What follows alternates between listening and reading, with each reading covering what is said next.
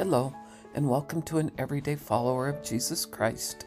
This is your friend Cheryl, and today we're going to spend a few minutes together on the spiritual dangers of pride. Pride, often referred to as the original sin, is a universal human struggle that has plagued individuals throughout history. Whether we realize it or not, pride can quietly infiltrate our hearts and minds, leading us away from spiritual growth and causing harm to ourselves and others. To truly understand the spiritual dangers of pride, we must first recognize its roots.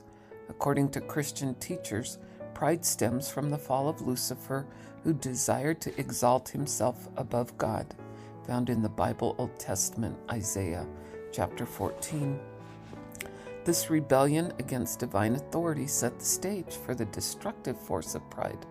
Throughout the Bible, pride is consistently portrayed as a barrier to spiritual growth and a hindrance to our relationship with God. Pride manifests itself in various forms, often deceiving us with its allures. One of the most dangerous expressions is the arrogance of self-exaltation.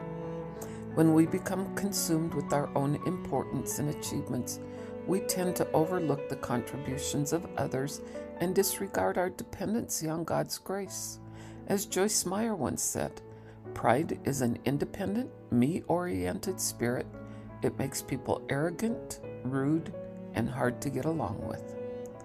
In contrast to pride, humility emerges as the antidote that enables spiritual growth and connection with the divine.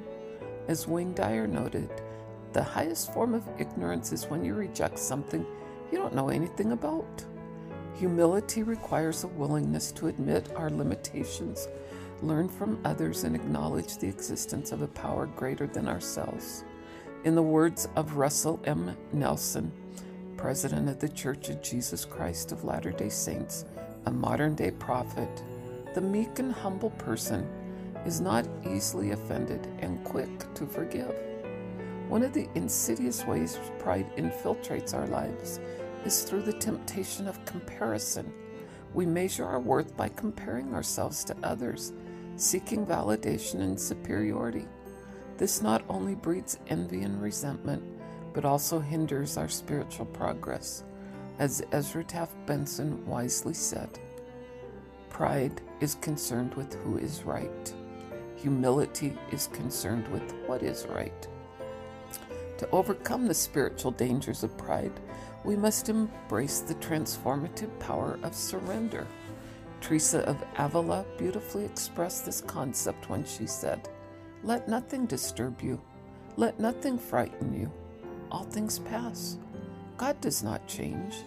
Patience achieves everything." Surrendering our ego's desires and need for control allows us to open ourselves up to the divine guidance and wisdom that can lead us to deeper spiritual experiences. Recognizing and combating the spiritual dangers of pride is essential for our spiritual growth and spiritual well-being. By cultivating humility, acknowledging our dependency on a higher power, and surrendering our egos, we can overcome this inner obstacle. Today is a good day to check our egos, our thoughts, our actions to ensure that our teachability and teachable moments aid us in keeping the dangers of pride at bay. Won't you join me?